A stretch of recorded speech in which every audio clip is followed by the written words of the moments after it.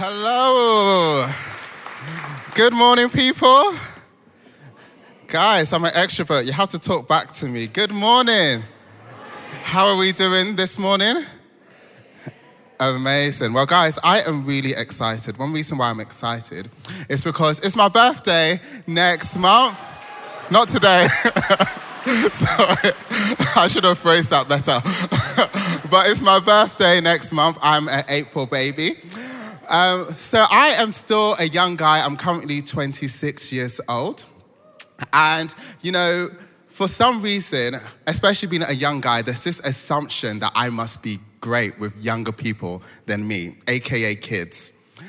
And this assumption has plagued me since the day I entered adulthood.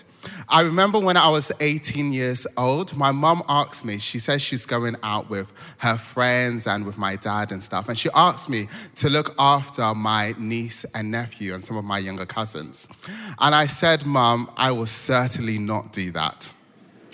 But then I realized I forgot that actually I'm Nigerian and I forgot who I was speaking to. So I was like, Mum, I'm just kidding. Please don't send me back home, honestly.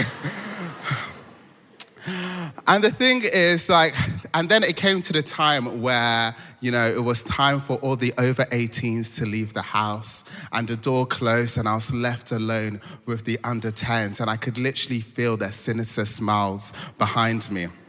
Me versus the kids. And I could just see them. They were just, you know, folding their hands like this. This is going to be fun. We've been left with the inexperienced and barely adult relative. And guys, I have to be honest, I tried. You know, I tried to be good cop. I tried to say, if you behave yourselves, I will give you Lindor. And I remember my nephew was like, bro, I have a whole stack of Kit Kat upstairs. I don't need your Lindor. And then, you know, I tried to play bad cop. I'm like, if you don't stop screaming and shouting, I will put you on a time out. And they just looked at me and just carried on screaming and shouting. And evidently, I didn't watch enough episodes of Super Nanny. And then after a few hours of torture, I was waiting, eagerly expecting and waiting the arrival of my parents to come and set me free. And I remember the hour that they drove in and I saw their car coming in close. The kids literally knew in that moment that I only had a few seconds to be completely unbound and free. So they started running around even faster. And I remember the moment that my mum walked through the doors. And she saw jollof rice and milk all over the floors, which I can say is a very dangerous combination, and I had to learn the hard way. And also, she saw like drawings on the walls. She saw things yanked off the walls. And there was also this faint smell of pee in the atmosphere. And my mum looked at me with horror and she said, Wale, what happened? And you might be thinking, where am I going with this? But the thing is, I can imagine that this must have been the same reaction that Moses had in Exodus chapter 32. And let me explain why. You see, Moses in Exodus chapter 32, he had just spent several days up Mount Sinai, receiving revelation and insight from God on how his people, the Israelites, should live and conduct worship. He had just been in the great majesty, in the presence of God. And now he comes down from the mountain back to the Israelite camp to see that the Israelites are not worshiping God, but actually they are worshiping a golden calf. They were meant to be worshippers of Yahweh, the creator of heaven and earth. And Moses leaves them in the care of someone like me, Aaron. And Aaron doesn't lead them too well. Moses comes back to see that the Israelites have completely forsaken their faith, renounced their trust in God, and are now worshiping a statue, a golden statue of a calf. And you might think this is quite ludicrous and might just be like, okay, do you know what? This is just some really weird ancient people. But before you cancel the Israelites, let's just read a few verses to see their reasoning behind this. So let's turn to Exodus chapter 32. And I will read from verse 1. So it says these words: when the people saw that Moses was so long in coming down from the mountain, they gathered around Aaron and said, "Come, make us gods who will go before us. As for this fellow Moses who brought us out of Egypt, we do not know what has happened to him." Verse 2, Aaron answered, "Take off the gold earrings that your wives, your sons, and your daughters are wearing, and bring them to me." So all the people took off their earrings and brought them to Aaron. He took what they handed him and made it into an idol cast in the shape of a calf. Fashioning it with a tool, then they said, "These are your gods, Israel, who brought you out of Egypt." So the first thing we read is that Moses has been away for quite some time. Specifically, he had been away for close to 40 days and 40 nights. So you can just imagine, the Israelites, they have been enslaved in Egypt for generations. They had battled against the Egyptians, and still sovereignly, they saw the Lord lead them out, deliver them out of Egypt, and lead them into the promised land, into the middle of nowhere, where food is also uncertain.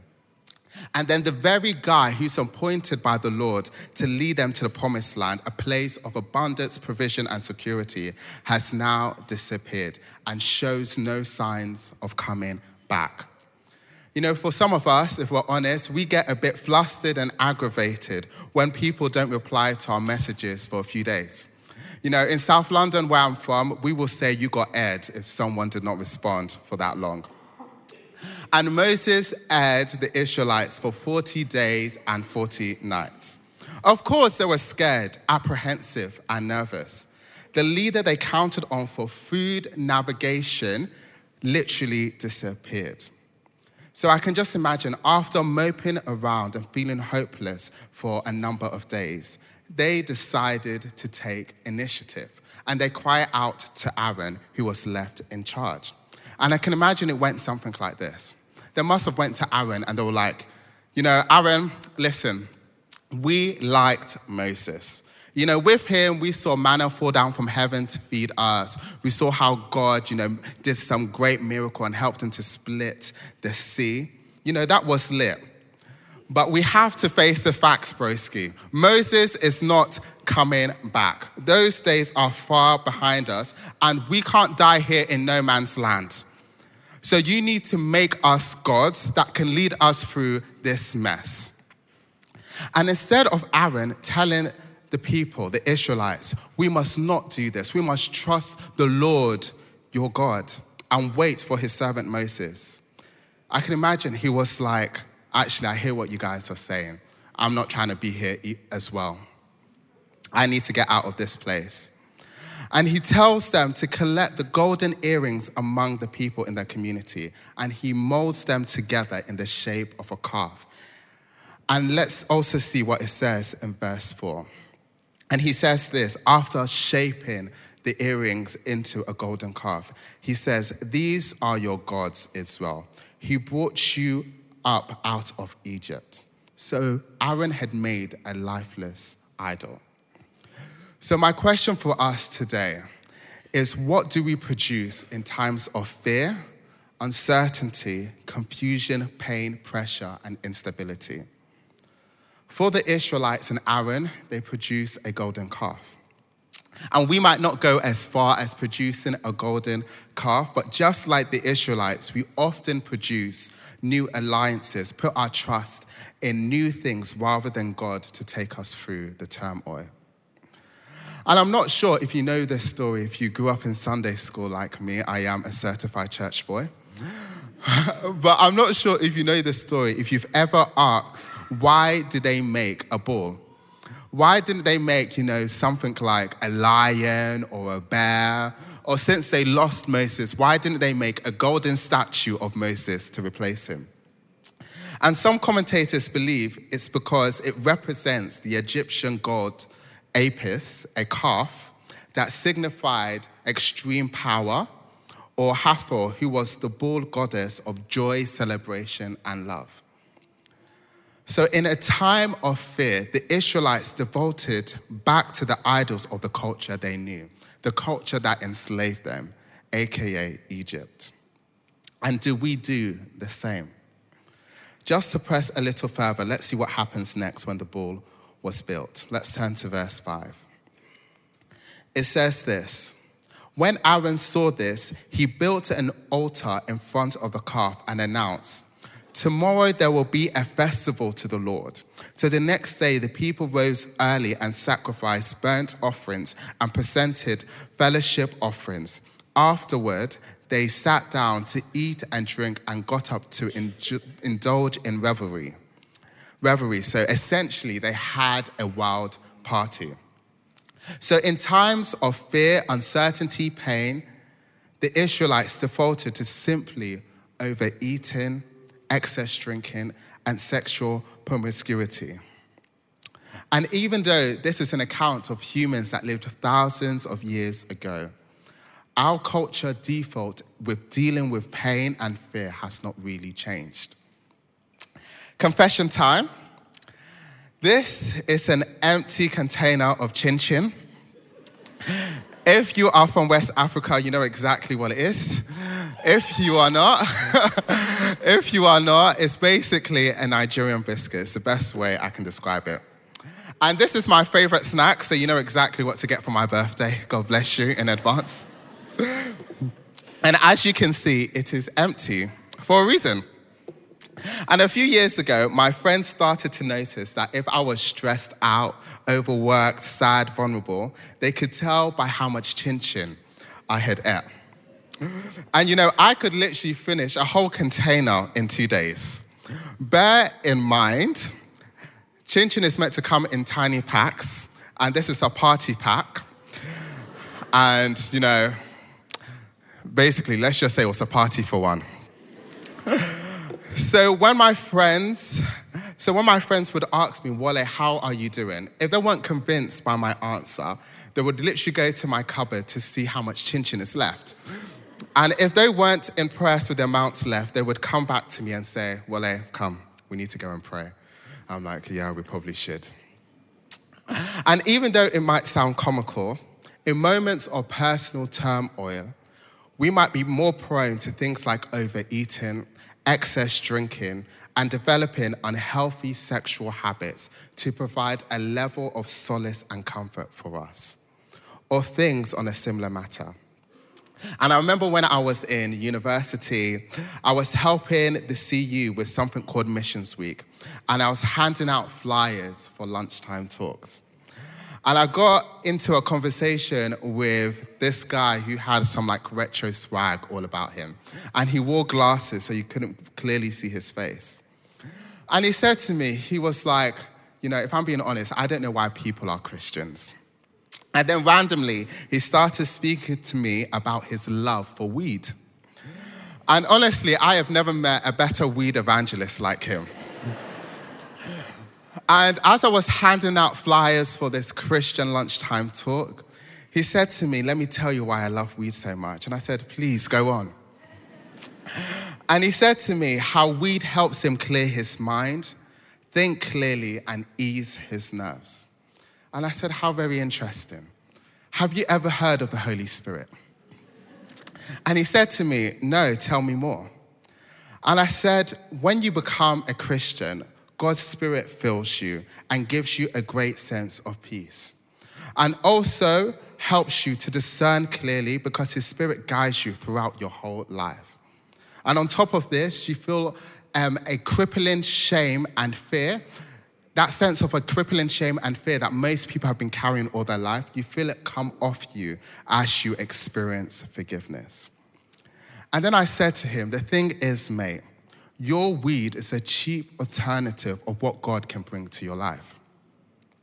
And he looked at me, took off his glasses and said, I know why people are Christian now. And the truth is, Christian or non-Christian, we can all fall into the trap of trusting idols or producing other safety structures when we are fearful, overwhelmed, rather than trusting God. Especially like the Israelites, when the answer or the help of God is taking too long. Idols and alternative safety structures are often built out of impatience. Just like the Israelites, they were tired of waiting for Moses, essentially waiting for the help of God. So they built themselves a calf.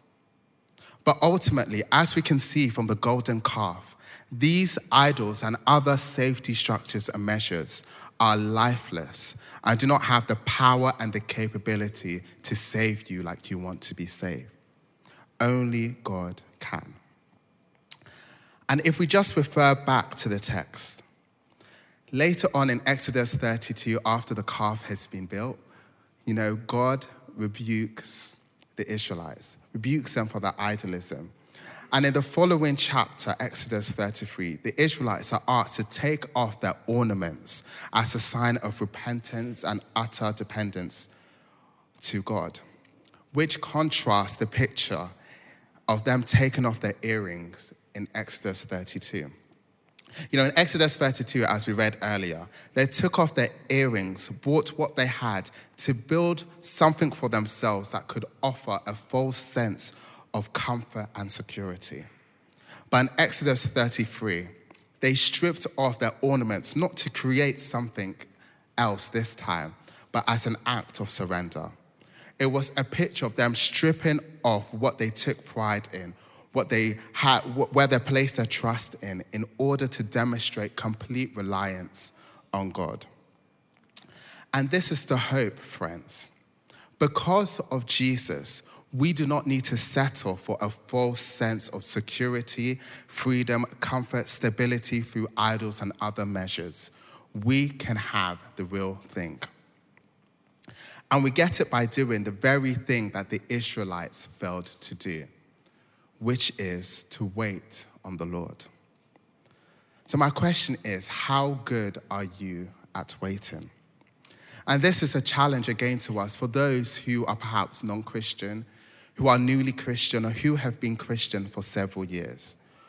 We will all feel the temptation to hurry out of seasons of pain, suffering, and uncertainty, and ultimately to bow down to idols or exercise a level of compromise in order to experience relief. And even Jesus himself was tempted in this area. But scripture says in Isaiah 40, verse 31, I love this scripture. It says these words, "But those who hope in the Lord will renew their strength. They will soar on wings like eagles. They will run and not grow weary. They will walk and not be faint." I just want to read that one more time. But those who hope in the Lord or wait on the Lord will renew their strength. They will soar on wings like eagles. They will run and not grow weary, and they will walk and not be faint. And in this context, what does it mean to wait? It doesn't just mean to sit there passively, but waiting means to hope in, to look in, to eagerly expect a move of God. And that's my prayer for us today, that in times of fear, in times of crisis, in times of pain, that we will not just seek other alternatives to deal with our pain, just like the culture deals with their pain around us. But we will wait for the real thing, the one that will wipe every tear one day, where there'll be no more death or mourning or crying or pain, and the one who will establish his kingdom forever. And that one is Jesus. We can wait for him, and he will meet us in our need. Amen.